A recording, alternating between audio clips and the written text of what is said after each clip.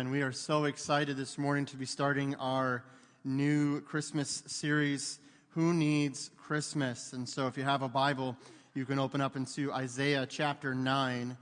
Isaiah chapter 9 in the Old Testament.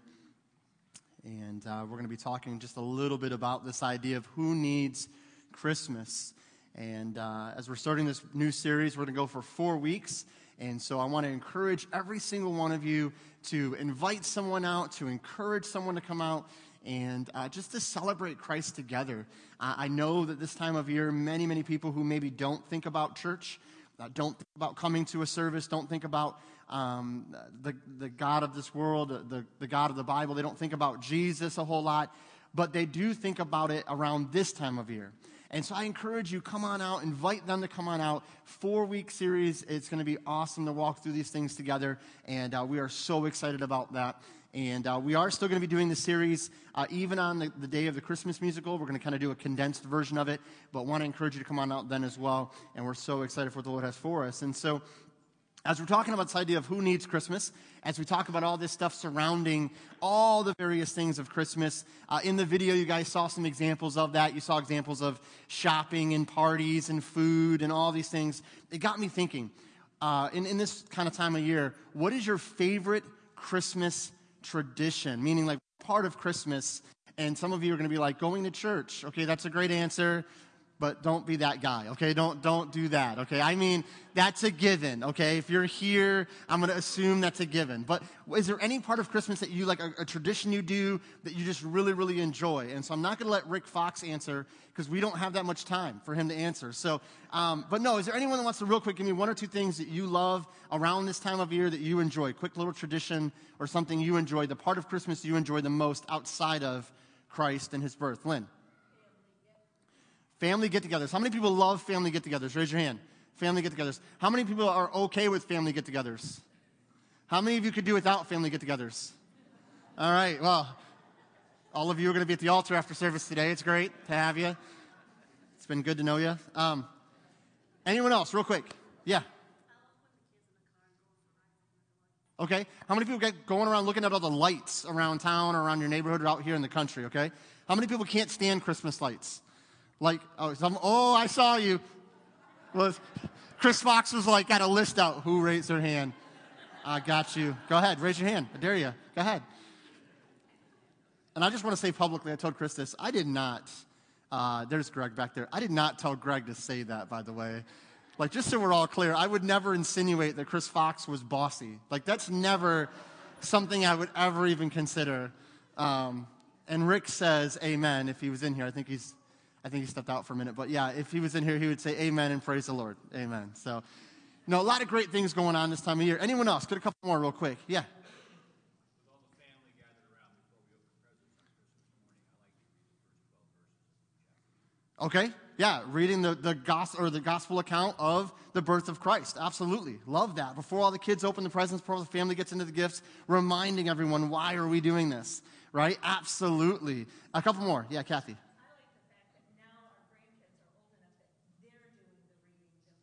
Very cool. Yeah, very cool. Getting the grandkids involved now that they're older. Absolutely. A couple more, real quick. Renee, back there. The music of the season. How many of you started listening to Christmas music before Thanksgiving? Be honest. Okay, how many of you don't want to listen to Christmas music until like Christmas Day? It's okay. It's all right. Hey, it's church. You can be honest. Okay? Some of you are like, oh, no, I love Christmas music. You turn around and you're like, this song again? So, no, I do truly, honestly love the music of this time of year. I got to say, that last song we just did, that was awesome. Like, I don't know if I've ever heard that before. Is that a hymn, or is that like a newer song, or what is? What? Someone tell me. They're laughing at me now because I don't know music. I wasn't in here when you rehearsed that one, I don't think. Yeah, I wasn't in here at that point. I loved it. That was awesome. Very cool. So we got to do that one again at some point, so for sure. So a lot of stuff going on, but here's the question we have to ask.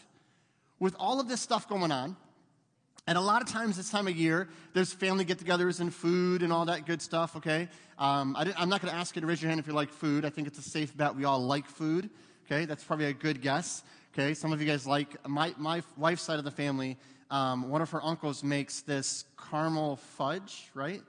Or no, cream cheese fudge and what's chocolate caramels. That's right. I get them confused, okay? I don't know what this guy puts in this stuff, but like when he starts walking around with this tin and handing it out, people are gathering it up like it's like food for the winter. Like they're like storing it. Like Sandra will grab, like put it in her pocket. She's like, I got this. I'm good to go, you know? Like it's so funny. And sometimes I'm not a big sweets person. I don't like a lot of the sweets and cakes and all that stuff. So I'll always pass up on it. I'm always like, no, I'm okay. And I always get this weird look like, what did you just say? Like he's not heard that in the entire room of like 35 cousins. Nobody has said, I'm okay. He's just like, really? You don't want any? I was like, maybe later. He's like, oh, okay. It was like crazy, okay? So we all like this stuff. We all love this stuff. But here's the thing. Sometimes if we're not careful, we can get so wrapped up in the stuff of Christmas that if we took Christ out of it, I wonder how many traditions would be able to continue on and not even notice a difference. And that's kind of the point of this message is with all this stuff going on, this series we're going to look at, okay, with all this stuff going on, if we took Christ out of Christmas, if we just removed him altogether and it was just a holiday, how many of us, how many of our families, how many of our friends wouldn't even notice the difference between having Christ in Christmas and just having the stuff of Christmas? I love what these guys said about gathering around and reading the account from Luke and looking at the Word of God and saying, what happened 2,000 years ago? One thing we do, it's very simple because I have little kids. So you know what it's like to wake up on Christmas morning with little kids. There's not much listening going on, okay? There's a lot of one-track mind. I'm going for the gifts. Like, that's what's going to happen here, okay? So one thing we do is we just gather around and we just kind of take a moment and we just ask, hey, how can we praise God this morning for what he's already given us? Not so much what we're going to receive, if you do gift giving and you receive gifts, but how can we praise God for what he's already done for us? And then we just have some time of prayer. And it's amazing to watch a 6-year-old trying to pray 3 feet from the Christmas tree on Christmas morning. And I love Josiah. He's trying so hard, but he's just like he's like it's like going into a game or something. Like he's just getting amped up. Like, here we go. Let's do it. But it's great to stop and remember. Like, all this stuff is good. All these traditions are fine. There's nothing wrong with some of the things that we do at Christmas time. We've always had a tradition that we let the kids open up one gift on Christmas Eve and the rest on Christmas morning. I don't know why we started. When I was a kid, we did that, and I love doing that. And so we do that with them now, and one of the boys said to us in the car that day, they said, hey, can we still open up a gift on Christmas Eve? And I said, yeah, we'll do that. Well, last year, actually the last couple of years, we bought them like matching pajama things, you know? Like last year was Star Wars or whatever, right? And so we always do that on Christmas Eve. We give them the pajamas to open so they can wear it Christmas Eve night, wake up Christmas morning, have their pajamas on. There was a request. Said, listen, we really want to open gifts on Christmas Eve, but could it not be pajamas? Could that not be what we do? Can we maybe open a toy or something? And I said, no gifts for anyone. No, I didn't say that. But I said, yeah, we'll talk about that. But I want to walk through this the next 4 weeks. I want to talk about if we remove Christ from most of our Christmas traditions, would we even notice a difference? Because really, at the end of the day, so many things could keep happening, right?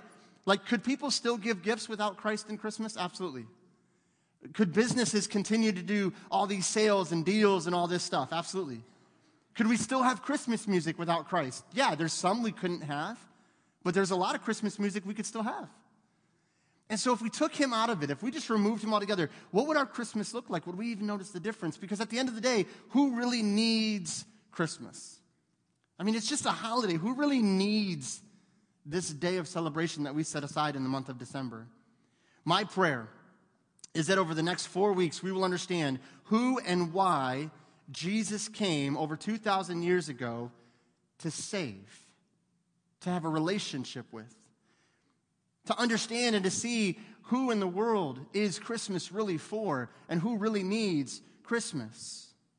I believe a great place to start is found in Isaiah chapter 9 and verse 6. Here we see a great summary in this passage of Scripture about who Christ is, about what Christ came to do, and about what Christmas really is about. And at the end of the day, we'll find out who really needs Christmas. This passage of Scripture is written 800 years before Christ's birth, 800 years before his birth. Look at Isaiah chapter 9 and verse 6. For unto us a child is born, unto us a son is given, Can we just stop for a moment and just praise God for his grace? That he would even give us his son, the Lord Jesus Christ? I mean, did you ever stop and think those first few words don't have to be there? He doesn't have to give us a child that is to be born. He doesn't have to give us a son. Everything he does, even in his coming as an infant, is solely based on the grace and love of God for the world. So can we just stop for a second and just acknowledge that reality?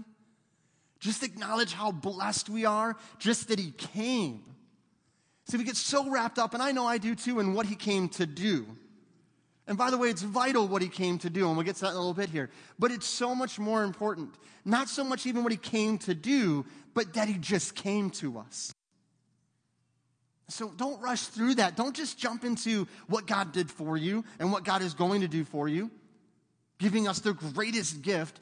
Praise God that he even showed up. Praise God that when he didn't have to come, he came to us. And is anyone excited at all that he came? And I'm overwhelmed that our God is so gracious that when he didn't have to even give us his word.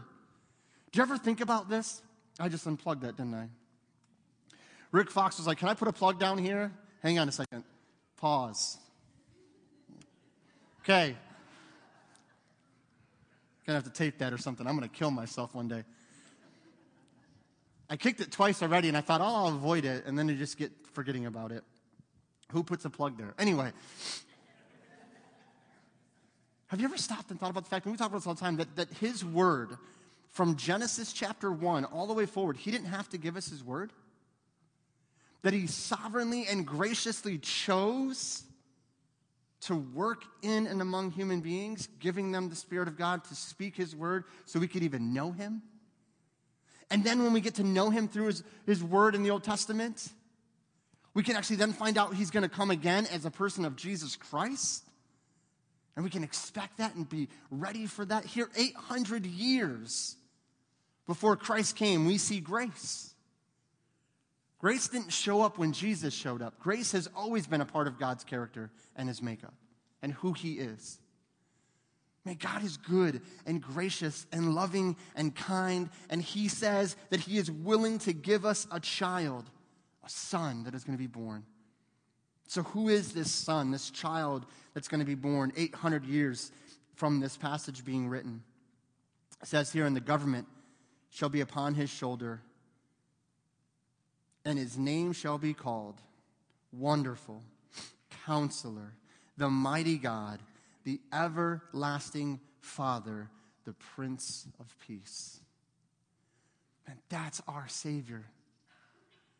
That's who Jesus is and will be and forever will be. It says here, he says his name shall be called Wonderful, Counselor, the Mighty God, the Everlasting Father, the Prince of Peace. Let's do this morning. Let's pray. And I want to ask that you, right there where you are, that you would just think through, God, am I even starting at the point of just being thankful for you coming? Get beyond what you do for me or what you want to do for me or what I want you to do for me. But am I just starting at the point of being thankful that you came 2,000 years ago? And so let's do this. I'm going to ask you guys to bow your heads and just right there where you are, whatever you're going through, whatever the situation looks like, just say, God, I just want to be thankful for the grace that was there that allowed you to come as an infant before we even get into what you did for us. Father, we thank you for your many ways you display your grace. May we guard our hearts against thinking that somehow grace began when you were born, that you brought grace that never existed before. May we truly understand that your grace started with you, that you've always been gracious, you've always been loving, you've always been kind. And so, Father, equally so, when we as human beings have walked away from you, have turned our backs on you, have sinned against you, that you still show us grace, and yet, however, you tell us there's a consequence to that choice. That if we continue in our sin without trusting in you as Savior, that we will spend an eternity separated from you. But your grace was given. A son was born.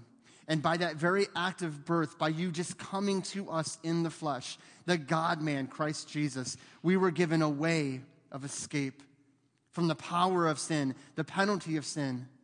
And if we would just trust and put our faith in you and in you alone, you can save us. You will save us from our sin.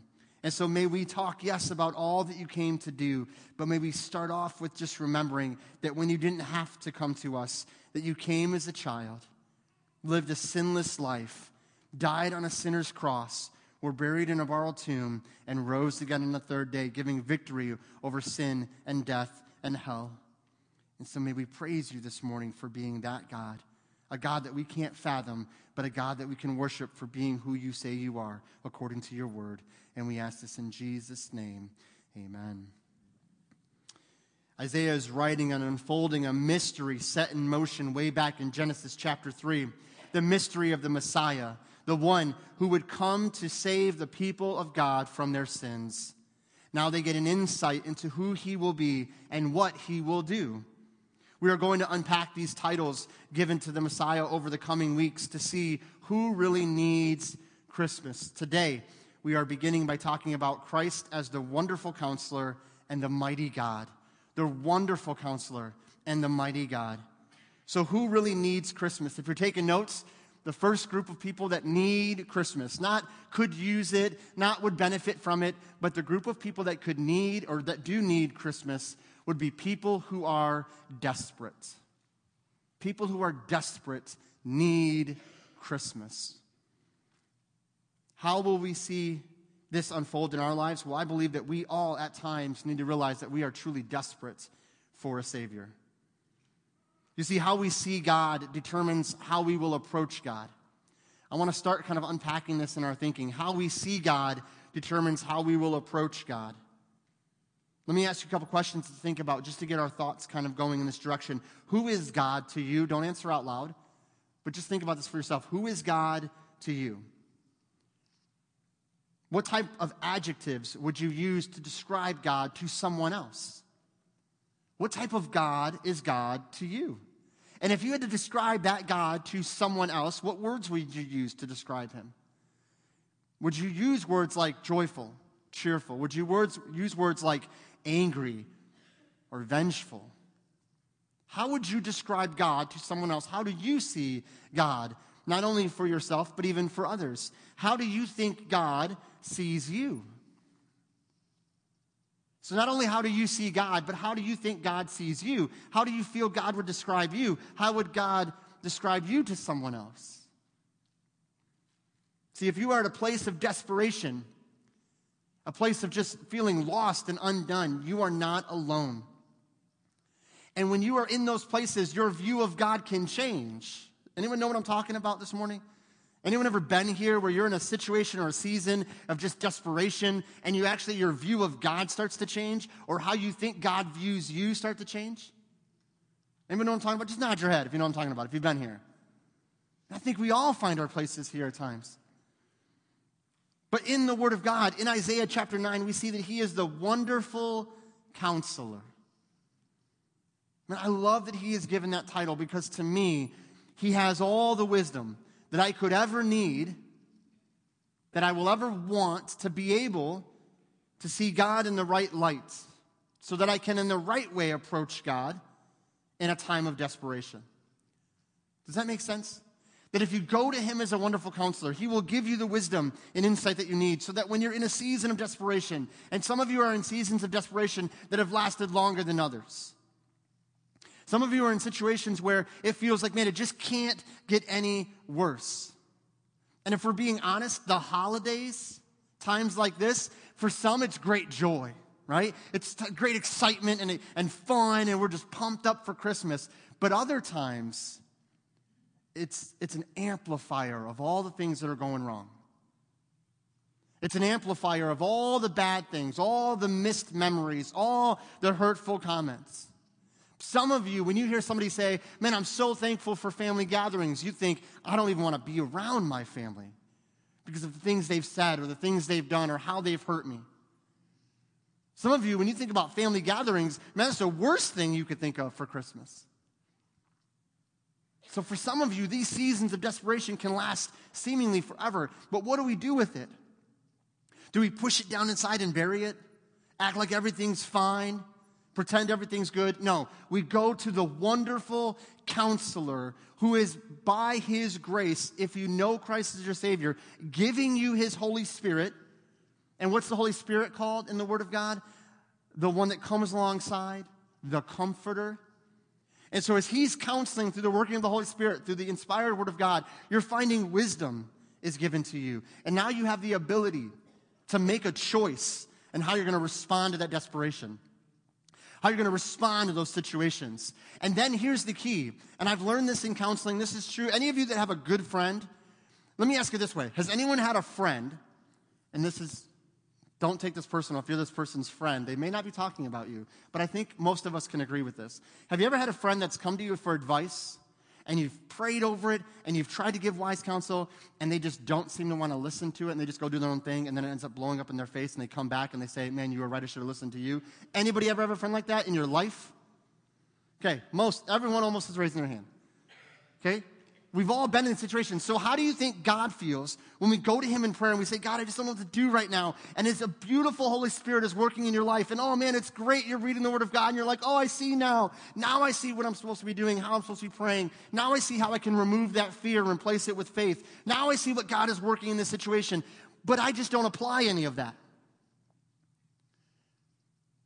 And then we wonder, well, God, you're not doing anything about my situation. See, so often we go to him as a wonderful counselor. He gives us his wisdom, but then we choose willfully not to apply what he's leading us to do. And then we blame God for being inadequate and insufficient to help us in a time of need, when we're the ones that aren't applying what he's already telling us. And so often in the Word of God, we see story after story about individuals that knew the right thing to do, that received the grace and the mercy and the wisdom, and willfully chose to do opposite. And it leaves us in a time of desperation. So when we're there, when we're in that place, God is trying to be a wonderful counselor. We're not listening to him. It creates a season of desperation. What happens? Our view of God starts to change. You see, there are two ways, because as your view changes, your approach to God changes. There are two ways to approach God or to view God. The first way is we assess God's goodness and power based on our present circumstances. This is, again, where I look at my immediate circumstances, and then I determine that God is only able to do whatever I see happening in my life.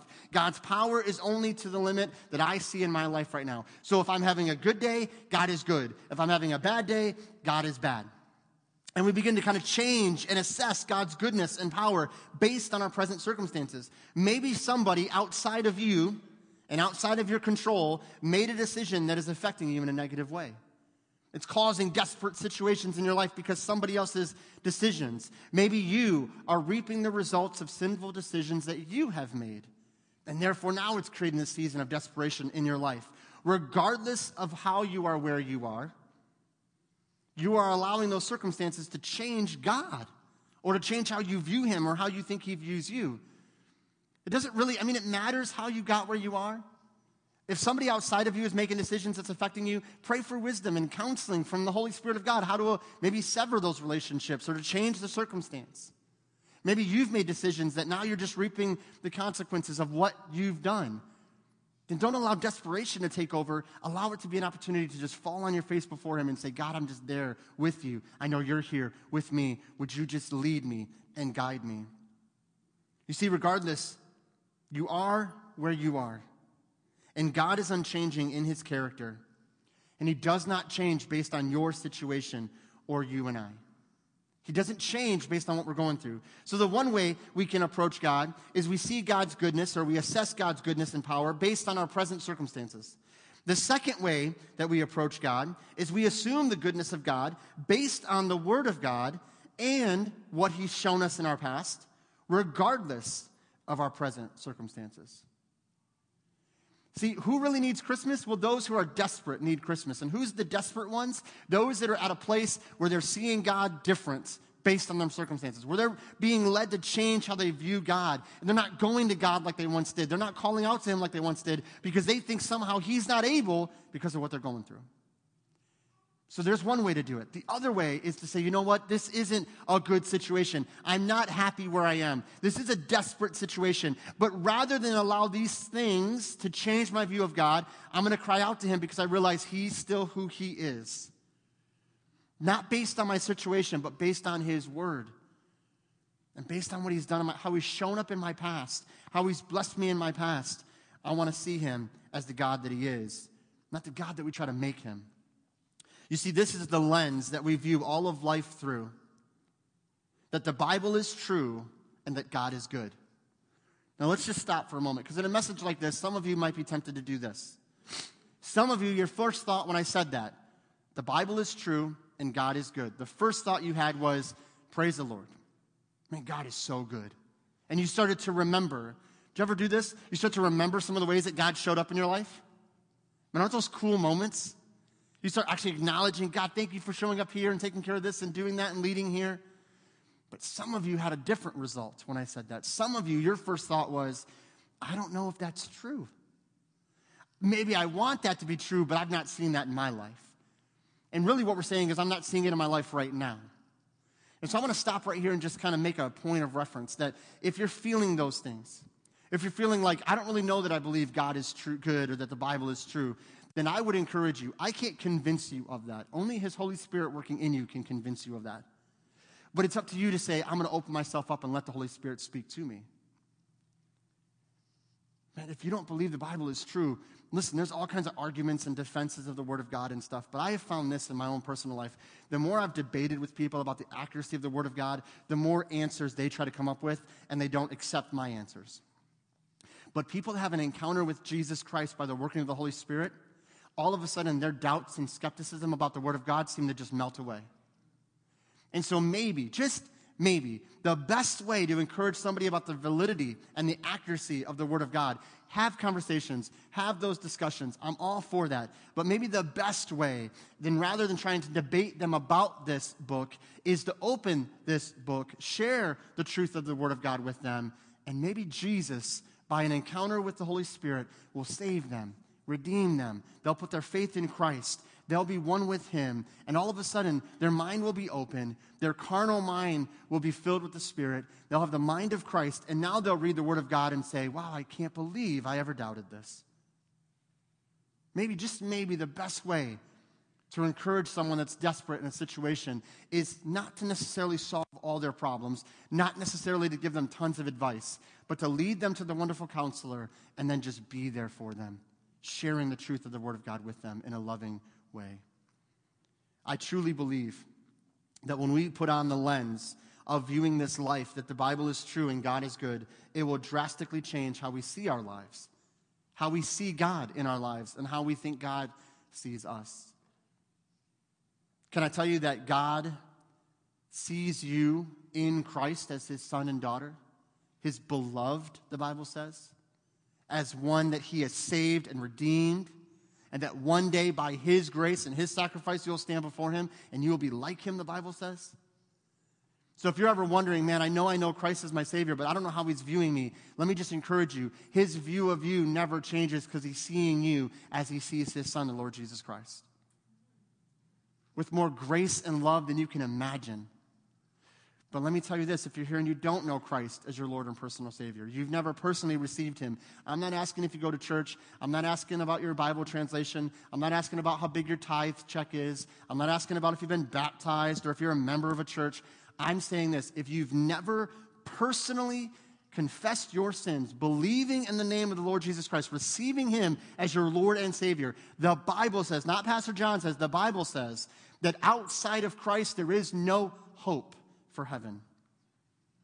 But there is a guarantee of a place called hell. And that's not a scare tactic. That's not a fear tactic or trying to trick you into it. That's Jesus saying, I love you this much that I gave my life so that receiving me by faith will pardon you from an eternity of hell and give you eternal life with me.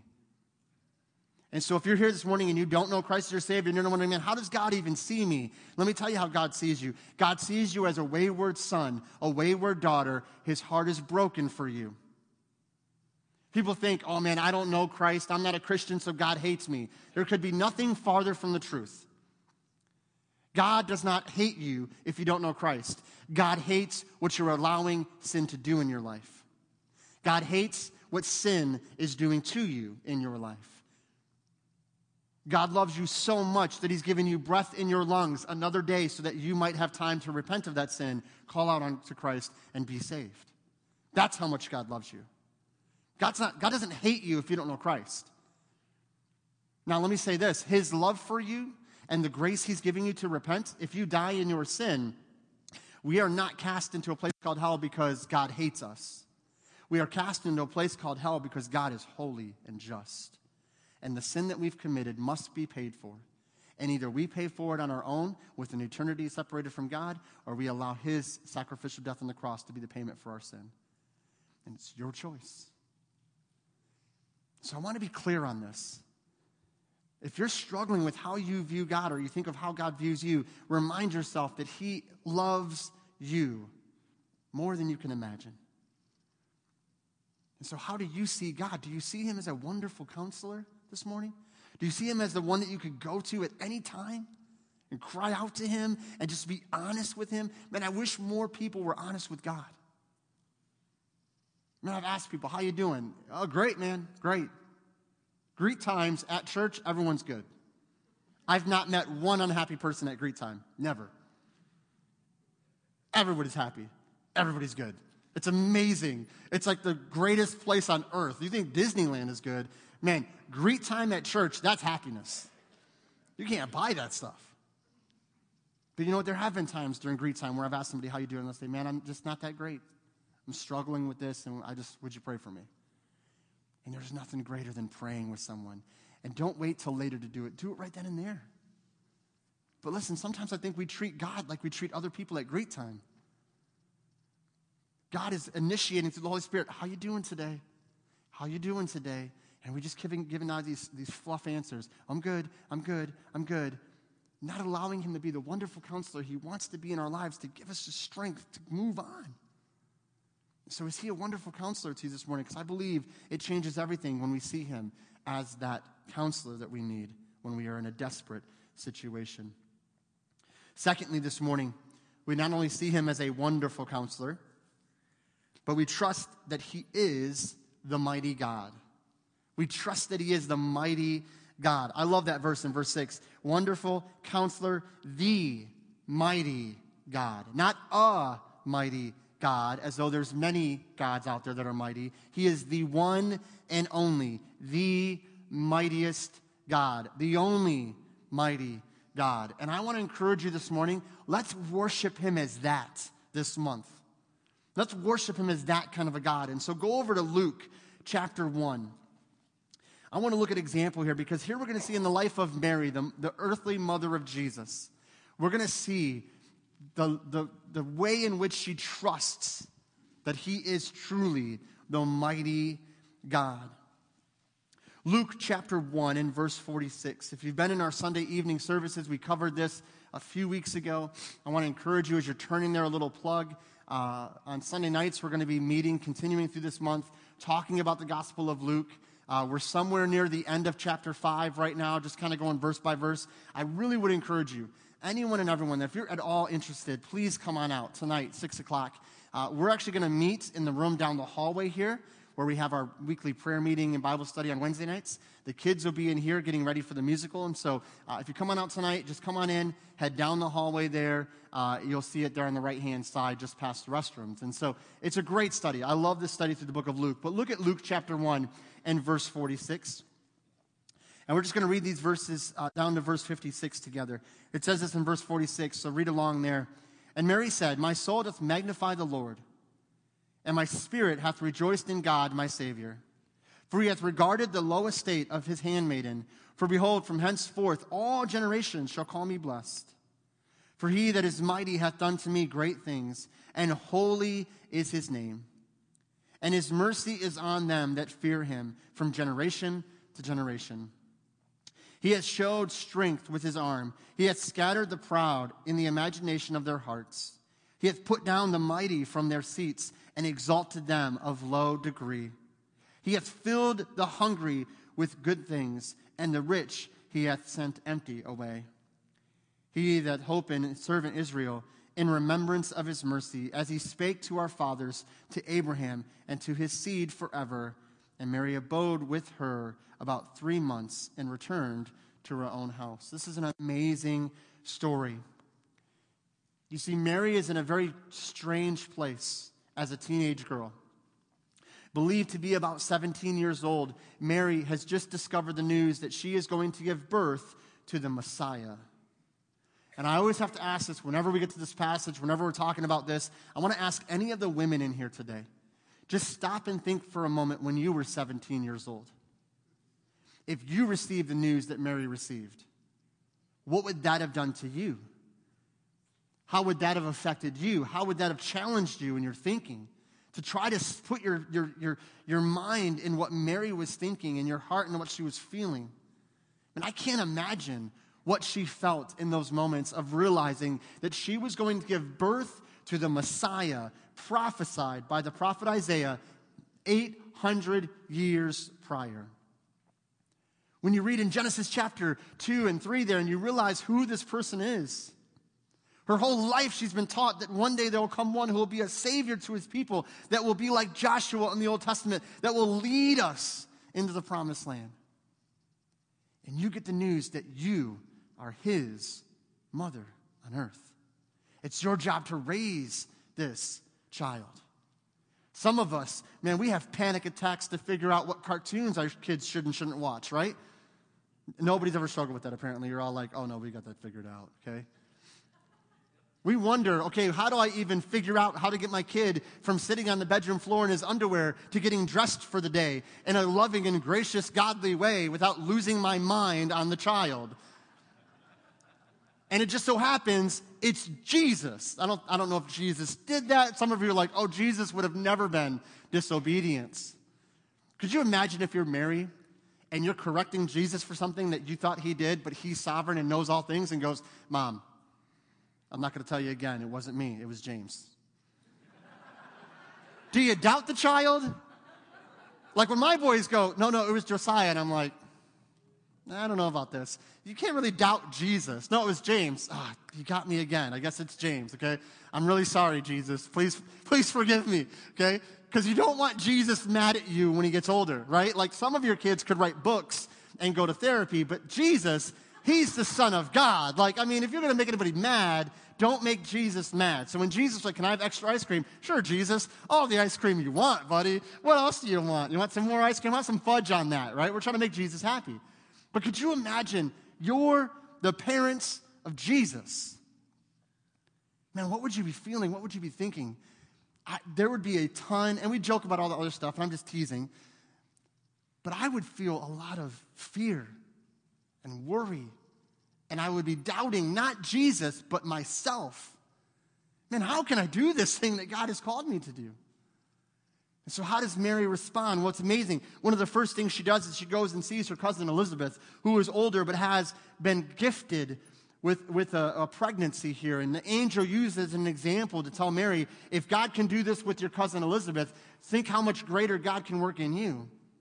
And so Mary goes to Elizabeth, and there's a great passage in Scripture of verses 39 through 45. We don't have time to read it, but it's amazing to see the interaction between Elizabeth's response to Mary and how John the Baptist, who is in Elizabeth's womb, responds to just Mary coming in the room. And how the Bible says the Spirit of the Lord was with John and leapt in her womb.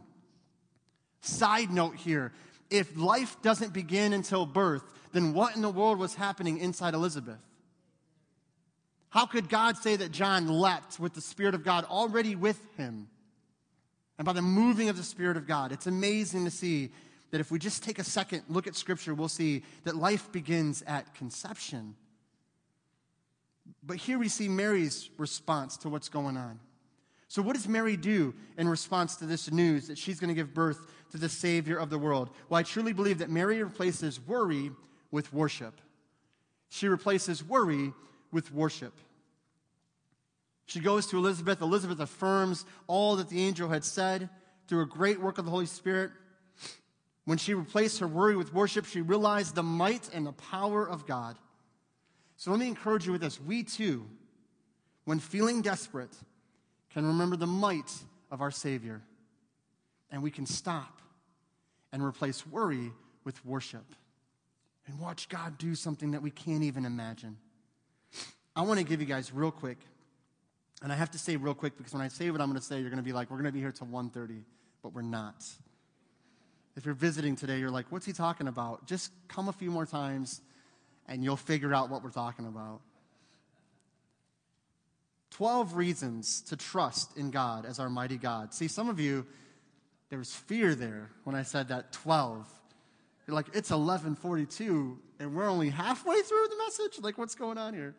12 reasons to trust in God as our mighty God, as Mary did in these verses. And so if you're taking notes, if you haven't been taking notes at this point, get out a pen and paper, get out just something to write with, maybe in the flyleaf of your Bible, just jot these things down, because I love the way that Mary acknowledges these truths about her God and about our God today. Because honestly, if we don't stop and start thinking through these things, we can very easily let worry win and worship fall to the background as something we just do on Sunday morning. So what are some ways that Mary acknowledged or reasons that she found to trust in God as her mighty God? Number one, the first thing we see is that our mighty God is the Lord. Verse 46 talks about He is Lord of all. He is not just Lord of the church or Lord of you and me. He is the Lord of everything. He is overseeing all of it. The Bible is very clear that all authority on heaven and earth has been given to Him. He is Lord. Our mighty God is Lord. Our mighty God is also Savior. Our mighty God is my Savior. Verse 47, Mary says this, and my spirit hath rejoiced in God, my Savior. The word Savior here means rescuer or hero. Now I know right now there's this channel on cable, on satellite called the Hallmark Channel. And they're going to have and have had a ton of movies with these heroes in them. And I'm sure none of the ladies in here, or men, watch these things, right? You never would expose yourself to such cheesy, lame plots. Some of you are like, well, that's pretty harsh. Sandra won't let me watch a Hallmark movie when she's watching one with her, okay? She's like, can you just leave the room? Because I figure out the plot in like 5 seconds, and then I tell her what's going to happen, and she's like, I know what's going to happen. I don't care. I just want to watch it and be entertained. Leave the room. So I'm like, okay, fine. I'll go watch hockey or something. But all these movies, you know why these things are so popular? Because there's always this kind of a hero, right? Somebody that rides in the knight in shining armor, comes in and rescues the young woman from this mean, angry CEO of this company and takes her to a small little town, and they ride horses and have picnics and do all the kinds of stuff. And she's like, oh, he's so dreamy. Oh, right? I've always told Sandra, I feel so bad for the first good-looking guy in a Hallmark movie. It's always the first good-looking guy that's never going to get the girl. It's that like second good-looking guy that gets the girl every time. So whenever there's a first good-looking guy, I'm like, well, he's out, he's done. But why do these kind of movies appeal to us? Why do superhero movies, like Iron Man's and Captain America's and all that, why do they appeal to us? Because there's the ancient classic story of good guy, bad guy. And there's these group of people that need a rescuer, need a hero to come in. And let me tell you something. Jesus Christ is our hero. He is our rescuer. And He rescued us not just from the struggles of life that we go through at times to leave us empty and alone. He rescued us from the power and penalty of sin, setting us on the way for His heaven. So He is the Lord. He is my Savior. Verse 48, Mary acknowledges that our mighty God is omniscient. He knows all things, including what I am going through, including what I think, how I feel. It says here in verse 48, for He hath regarded the lowest state of His handmaiden. What does that mean? It means He knew what she was going through. He understood because He knows all things. Can I stop for a moment? If your God knows all things, and you know that God as your heavenly Father and Savior, it should change the way you sleep at night. Because if you're here this morning and you're struggling with worry in a desperate situation, you can't sleep, you don't know what to do, man, take peace, take heart that your God knows what you're going through. And if He is Lord and He is your Savior and He knows all things, He has not forgotten you and He has not let you go. A great reminder of this truth is found back in Isaiah chapter 26, verse 3. Love this verse. It says, "Thou wilt keep him in perfect peace, whose mind is stayed on thee, because he trusts in thee." And I love that verse. Thou wilt keep him in perfect peace, whose mind is stayed on thee, because he trusts in thee. How do I have a great night's sleep? I trust in Him, and I find that perfect peace, knowing that my God is Lord, He is Savior, and He knows all things. Does it mean everything's going to be rosy in the morning? Everything's going to be perfect? No, there's still going to be trials, because as I said, He didn't rescue us from the struggles of our lives. He rescued us from the sin in our lives. So when I go through a struggle, I have Him with me, and I have a peace that is beyond understanding, the Bible says. Quickly, we got to fly. Our mighty God is also, and it's kind of obvious, our mighty God is mighty. This is not the genie in a bottle type mentality that He'll do whatever I want when I want Him to do it, but it means that He is a God that is limitless. There is no ceiling to His ability. He is limitless, and He can do whatever He purposes to do. Number 5, also, among the 12 things that we're talking about here, our mighty God is personal. In verse 49, Mary says God has done this work to her. We can all think of times that God has shown up in our lives, as I said a little bit ago, but we can forget if we are not careful. I would encourage you, when God shows up in your life in some way, even a little thing, write it down, mark it down. Take note of what I call God sightings in your life, so we can share it with others, which is exactly what Mary is doing. Do you realize she's saying all of this to also encourage Elizabeth? We always look at this passage and we think, man, look at how Elizabeth encouraged Mary. But how about how a Mary is encouraging Elizabeth? I mean, you're Elizabeth, you're older, you're not expecting to have kids, and this news is given to you, and she's excited and she's full of joy, but I'm sure there's fear and worry there. So what does Mary do? She shares worship with Elizabeth. See, worship is something we do individually, but it's also something we do collectively, encouraging others to change how they're viewing God or how God views them. So you write down the God sightings. You take note of it. Number 6, our mighty God is holy. Verse 49, He is wholly separated unto Himself. God cannot allow sin in His presence, and that is why He sent Christ to be our Savior, so that we can, by receiving Him, have an eternal relationship with Him. God is holy. Number 7, our mighty God is merciful. Look at verse 50 together. It says, He has showed strength with His arm. He has scattered the proud in their imaginations. I'm sorry, I read verse 51. Verse 50. And His mercy is on them that fear Him from generation to generation. I love this. How vast is God's mercy? Like, what are the measurements of God's mercy? I love that. From the east to the west, right? As far as those two things are, there's no limit to His mercy. Because listen, what does the Bible say? It's not just for this generation or that generation. It's what? From generation to generation. It's ongoing. It's everlasting. You see, justice is when you get what you deserve. Justice is when you get what you deserve. Mercy is when you don't get all that you deserve. And grace is when you get what you don't deserve.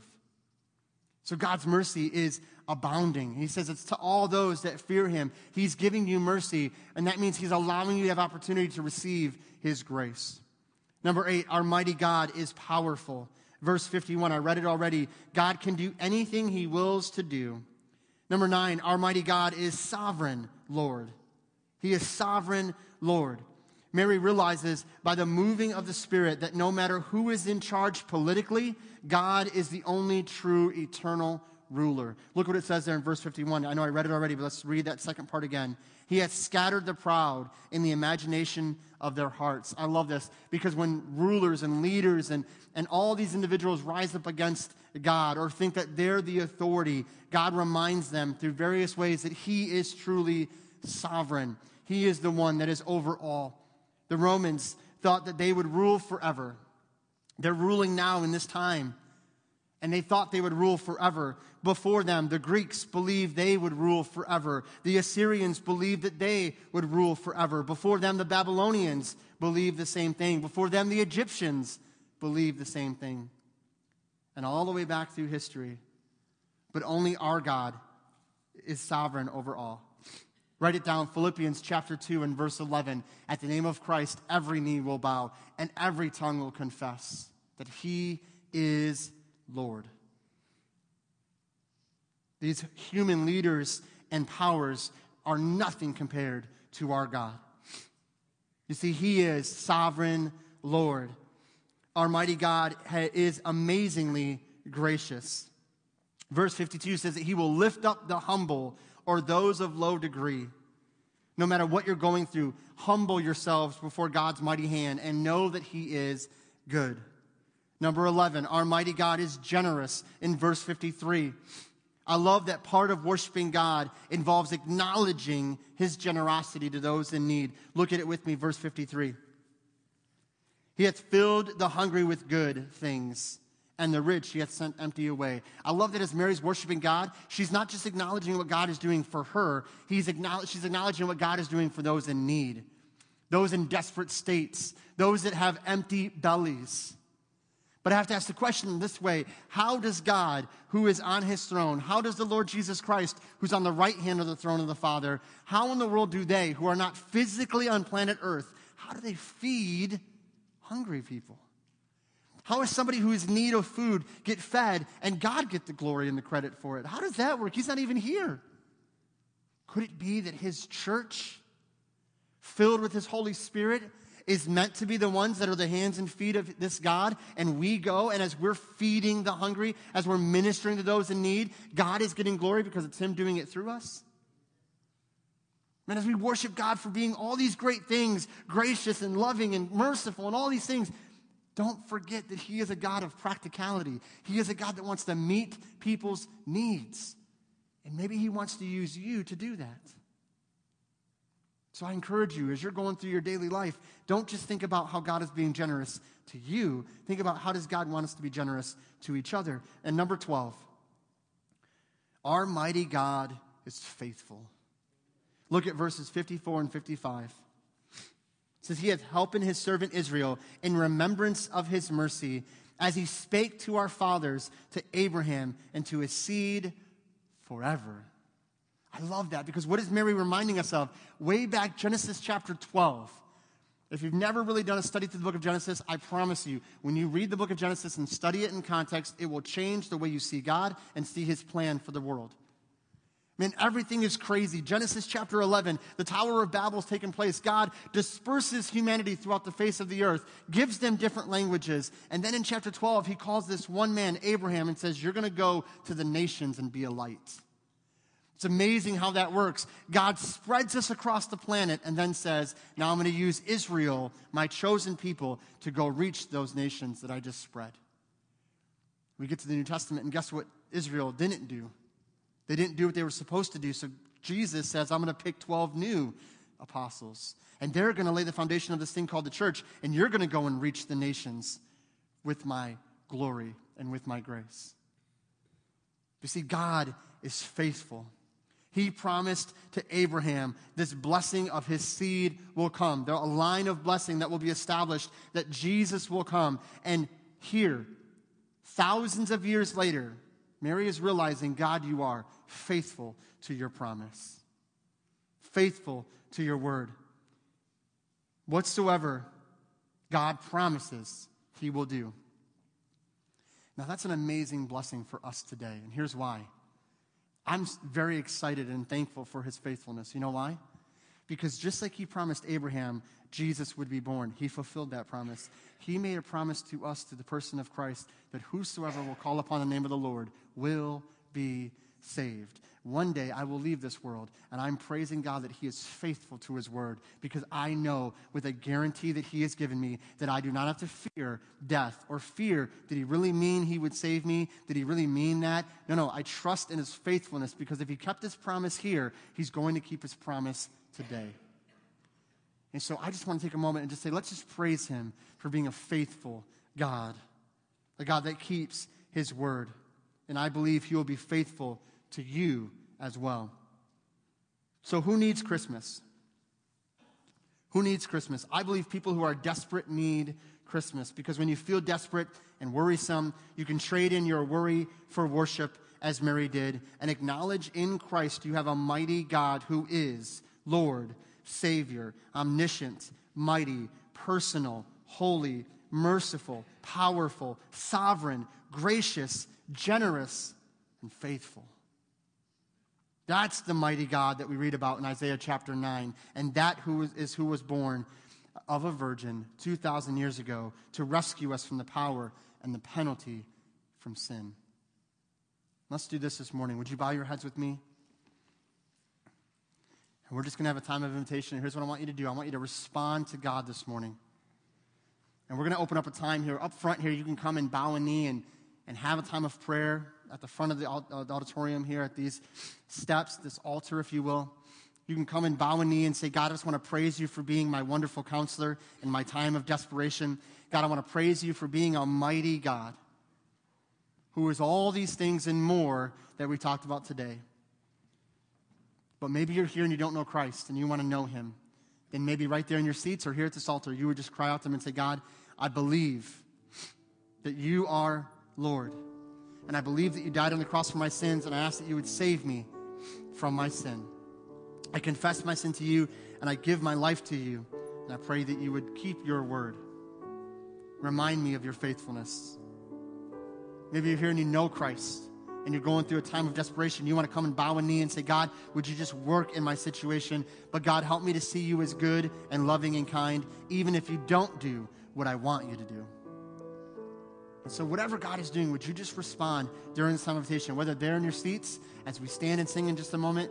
Maybe you want to pray there. Maybe you want to come away from the group and just take a knee as a husband and wife, as a mom and dad, as an individual. And you want to say, God, would you just show me and remind me of your might? But thank you for being the God that you are, the mighty God, the sovereign Lord, who's faithful and generous and powerful, and so many other things. So maybe you'd come and bow a knee and just say, God, I'm just going to worship you for who you are. Not who I've made you to be, but who you are. And whatever God is doing in your life, would you just respond to him? Heavenly Father, we ask that you'd work now in this situation, in this time. That you would draw people that need to make decisions. That if there's somebody here that believes they're just too far gone, that you would remind them of your grace and your mercy. Maybe there's somebody here that has hardened their heart towards you. May you, by the working of your Holy Spirit, soften their heart, open their mind to the need of the gospel. Father, maybe there's somebody here that is in a desperate situation. I pray that you would work in their lives to show them that maybe it's not going according to plan, but you have a purpose, and you can use this for good and to your glory. Father, you be glorified now as we worship you, and we ask this in Jesus' name. Amen. Would you stand to your feet this morning as these guys lead us in a song of invitation? Would you just respond to him this morning? Cry out to him and acknowledge him as Lord of your life this morning.